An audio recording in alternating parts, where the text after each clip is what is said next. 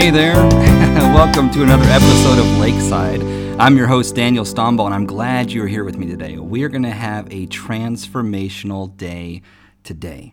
We're going to take the next few minutes and talk about our identity in Christ. That is who we are in Him and who we are to Him. And this is powerful because identity brings purpose.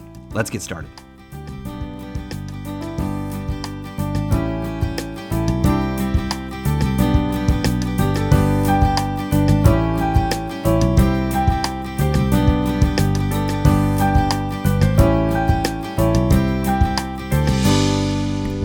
And welcome back. We're episode number 41, and the title of this episode is called You Are Enough. You are enough. And as odd as it may sound, I know for a fact that there are people that are listening to this podcast and you struggle with that sentence because you don't feel enough and you feel like you're not enough. And I say that with complete confidence because the person that's talking right now has felt that he is not enough. I felt that I'm not enough. And I would continue to feel that way no matter what I would do for people, no matter how I try to please people, until one day I realized that my value came strictly from Christ and Christ alone. My value was assigned to me by God, and it was given without anything that I had done on my part. And so as you listen to this podcast, you may be saying, I'm not enough, Dan. You don't understand. I am just not enough. I failed this way. I failed that way. I failed in my job. I failed in my marriage. I failed with my kids. I failed in this and this and this, and I'm just not enough. And I'm here to tell you that you are enough, and your value is not dependent on your successes, and it is not dependent on your losses. Your value is dependent completely about what God has done for you, and God has made you enough, man. You are enough. There's nothing about you that is not good enough. God has put that there for you. And we're jumping right into Song of Solomon, chapter number 4 and verse number 5. And I'm excited to talk to you about this one here because it's kind of, this topic is kind of strange, but he's talking about her breasts. And there's so much power in this passage. I can't wait to get to it because the story of this is just, it's mind-blowing. So we're going to blows the barn doors off, right? So we're going to jump right in there. Thy two breasts are like two young roes that are twins, which feed among the lilies. And that's Song of Solomon, chapter number 4 and verse number 5. It's day number 41. If you're in the Song of Solomon devotional, which you can get on Amazon if you don't have that yet, I encourage you to get that. But that's where that is, and that's where we're at with this. But he says, thy two breasts are like young roes that are twins, which feed among the lilies. Solomon is continuing to romance the heart of his bride. Remember, we talked about this physical attribute. He keeps speaking affirmation into her physical appearance. And this, again, we're going to find out why. And when you see the big reveal, why did he spend so much time on her physically? It's to counteract the lies. And the only way to defeat a lie is to address it with the truth. And so Solomon is pouring truth after truth after truth after truth after truth into his bride, just like Jesus put truth after truth after truth after truth. I am the way, I am the truth, and I am the life. And he poured himself into our hearts. He poured himself into our lives. Why?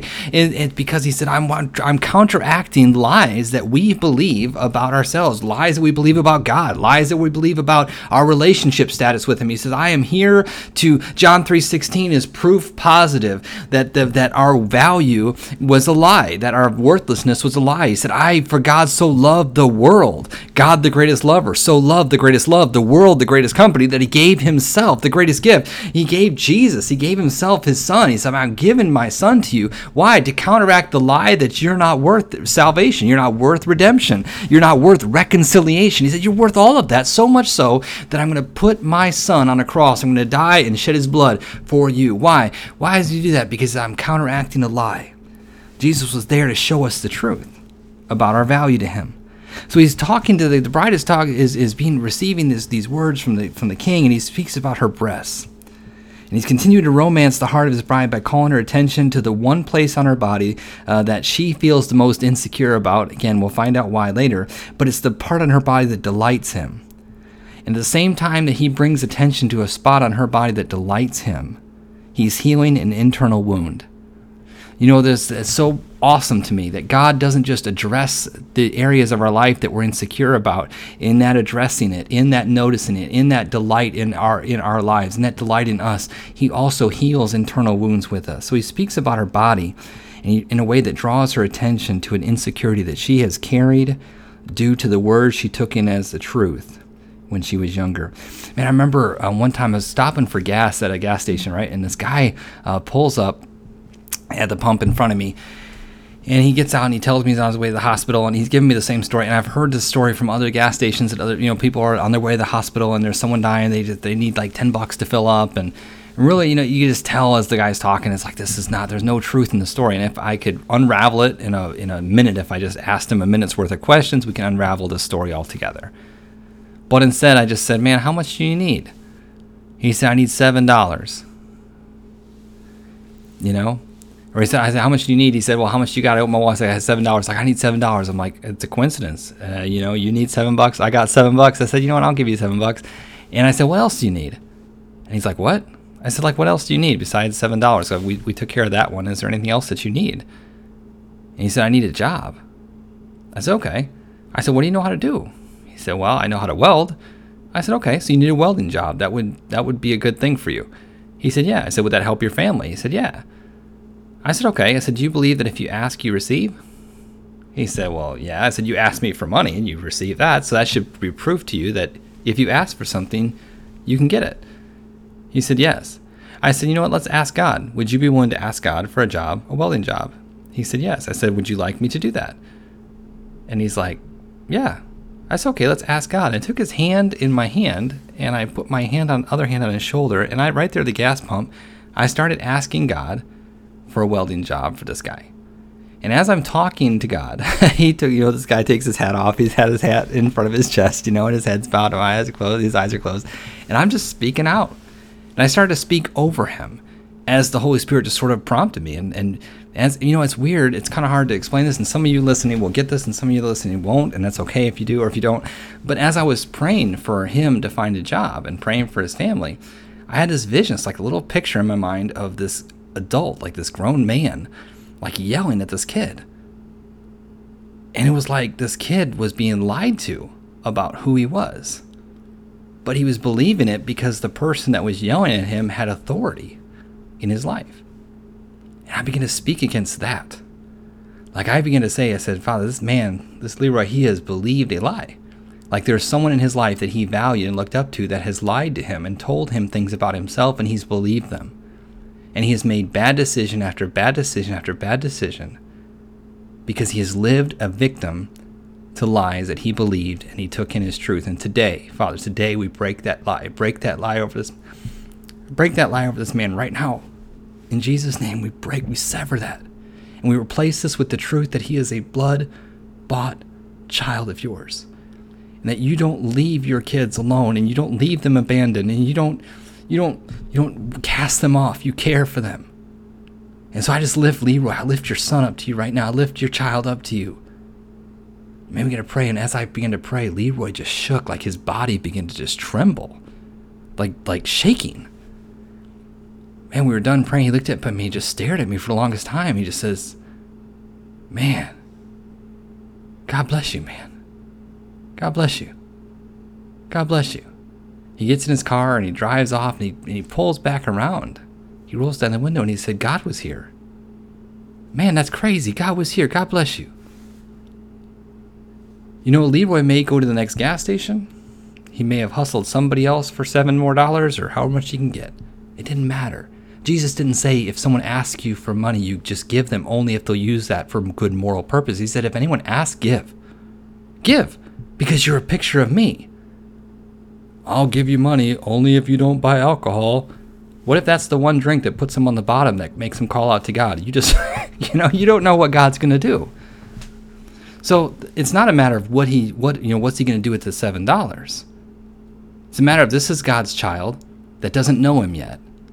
And God's reaching out, and God puts you and I, like we talked about in last episode, he puts you like the tower, puts you right there, and says, now be a tower of strength to someone who's weak in their mind. Be a tower of strength. But I promise you, no matter what happened with Leroy, he will forever drive past that gas station and remember that God met him there. God bless you, man. God was here. Man, God speaks to us. God draws her attention to this place that had insecurity. She took in these lies as a kid that her body was inadequate and that her breasts were inadequate and And I began to look at this and began to do some research, right? I jumped onto a cancer awareness website and specifically looked at testimonies of women who have lost their breast to cancer. And I looked at their testimonies of what they said about themselves. And they said, the common thread that I saw as I read through this thing was that these people say, you know what, after the surgery, I looked down and I did not feel like I was a complete person. I felt like I was half a woman, or I felt like I wasn't even a woman anymore. And the very thing that I felt gave me my sexy womanness, the very thing I felt like defined me or helped me, and my image was gone now. And I felt completely cut in half. I felt like I wasn't a complete person anymore. And Solomon looks at her and he reminds her, you are complete. Colossians says, you are complete in him. He looks at us and he says, you are complete. There's nothing lacking about you. And the very things that you feel lack about you, and you feel like you're not this, you're not that. And let me just tell you, God said, let me just tell you, Dan, you're complete in him. You're complete in Christ. And it is Christ that has made you complete. And you may not have love, okay? You don't have love to give to someone else. I've got love. I pour in. We love because he first loved us. I love that verse. It's not, I'm supposed to love God now because after all, he first loved me. Guilt, guilt, guilt. No, that verse says you're able to love now because God has poured his love into you. We love because he first loved us. I now have something to give out. My container has something I can pour out because something was poured into me. I don't have grace, Dan. No, God gave you grace. God poured his grace into you. You can now dispense it. I don't have very much mercy. I don't have very much patience at all. I just keep asking God for patience. I remember speaking at a women's home one time, and the lady said, came afterwards for prayer. She's like, just pray God gives me more patience. I've been in this and this and this. And I said, you do know trials work patience, right? So you're asking God to show you patience that he's given you in your life. And the only way he can show you reveal to you the patience he's given to you is through trials. So let's stop asking God for patience and let's start asking God to reveal and open your eyes to an understanding of just how much God you got when you got God. Let's stop. Let's just cut this crap. Let's just start asking God to show you how much God you got when you got God. Because I promise you, he gave you everything that he is, that you are complete in him. When she was younger, man, her brothers would just criticize her body and make her feel so ugly and so horrible and so incomplete. They made fun of the size of her breasts. You're going to see that in chapter 8. They even come out with that argument to Solomon and try and goad him with that, of all the stupid stuff. And it's awesome. Man, when Solomon's just like John Wayne's them right there in the driveway. I'll get up, pilgrim, knocks them down. Because, man, Solomon's all about truth. And so he hits them with but he's telling her that she is complete. And he finds her to be complete and lacking nothing. So when I read this verse, thy two breasts are like young roes. He didn't say thy one breast, thy two breasts are like young roes that are twins. What is that? It's gentle. They're beautiful. Solomon's describing her body. A little deer is not something that is that's horrible to look at. It's not something you want to be scared of. It's something that captivates you. You're like, man, that's really cool. That's why they put little deers on calendars, right? He says, your breasts to me captivate me. They calm me. They stir me, man. I love your body. He's telling her that, and it's awesome. So when God speaks to us, it is always for the purpose of revealing more about his heart for us. Man, God says, you're complete in you. Why is he telling me that I'm complete in him? To reveal more about his heart for me. You are complete in him. I want you to say this with me as you listen to this episode, wherever you're at. If you're in the car, if you're at the house, if you're just doing about your housework, stop for just a moment and just say this with me. I am complete. I am complete. Say it again. I am complete. One more time. I am complete. You are complete in him. The King of Kings has made you complete, and there is no power or person on earth who can change that fact. You may feel less than worthy, but you are not what you feel. You are every word of what his word reveals about you. You are enough, and God delights in you. Well, I don't feel like No, you're not what you feel. You're what his word reveals. God delights in you. Now let me ask you this. What areas of your life challenge this thought? What areas of your life challenge that thought? Like when you think of this thing about God delighting in you, what is that one thing that stands up? Because you're going to find out, man, this girl has done this to the king. She's said it to his face. When he put her in the chamber in chapter number 1 and verse number 2 or 3, what she said to him was like, I don't belong here. I'm not like the daughters. My skin is rough. And remember, he just came right behind her and affirmed her and said, man, no, you're this and you're that. You're not the tents of Kedar. You're the silken tents of Solomon. Like he just fed into her, said, look, this is what you are to me. So when you ask yourself, when I say the words like you are enough, and when you hear me say God delights in you, and part of you may have bristled because you said, yeah, but I got an abortion. Yeah, but I did this. Yeah, but I did this and I did that. And man, I hurt this person. I hurt that person. I have a wreckage, a pathway of wreckage behind this ship. Like, you don't understand, I've wrecked this, I've destroyed this person, I've got this marriage is busted, I did this or did that. Those things that stand up to you when you hear the words God delights in you. I want you very quickly to focus on those. Those are those areas of insecurity that Satan has allowed words. He's allowed his words to get in there under the truth of God's delight. They've gotten in there under your skin and they've made you feel like this is not something you are. So listen, the Colossians where it says you are complete in him, that is God's equivalent of what Solomon was telling the bride when he said, I delight in your body. I delight in who you are physically. You stir me. God says, man, I made you complete. You lack nothing. Nothing. Yeah, but everybody's got a but. Some people's butt is bigger than others. Yeah, but. Yeah, but God. Yeah, but what about this? Yeah, but what about that? God says, I delight in you. And my delight covers any flaw. I love it, man. Go back to take this podcast, go back to episode like 1, 2, or 3. You can find them on Podbean.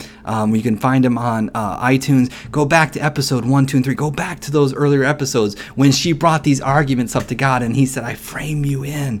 Like I frame your face with my glory and my grace. I frame who you are in with me. And when you look at the frame and you look at the silver and the gold that I provide, your eyes all of a sudden lose sight of the flaws that you feel you have. And if you ever feel distant from God, you're focusing on what you have done to you and you've taken your focus off what he has done for you.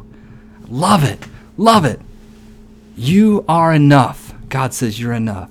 Man, this has been a blast. I love this passage. Song of Solomon chapter 4 and verse number 5. When you read this book, again, it's a melody, message, and lyrics thing, right, for the song. And so if you're reading Song of Solomon and you look at, oh, he said the word breast. Oh, you look at that. Well, what you've just done is you focused on the lyrics. You focused on the melody of the song.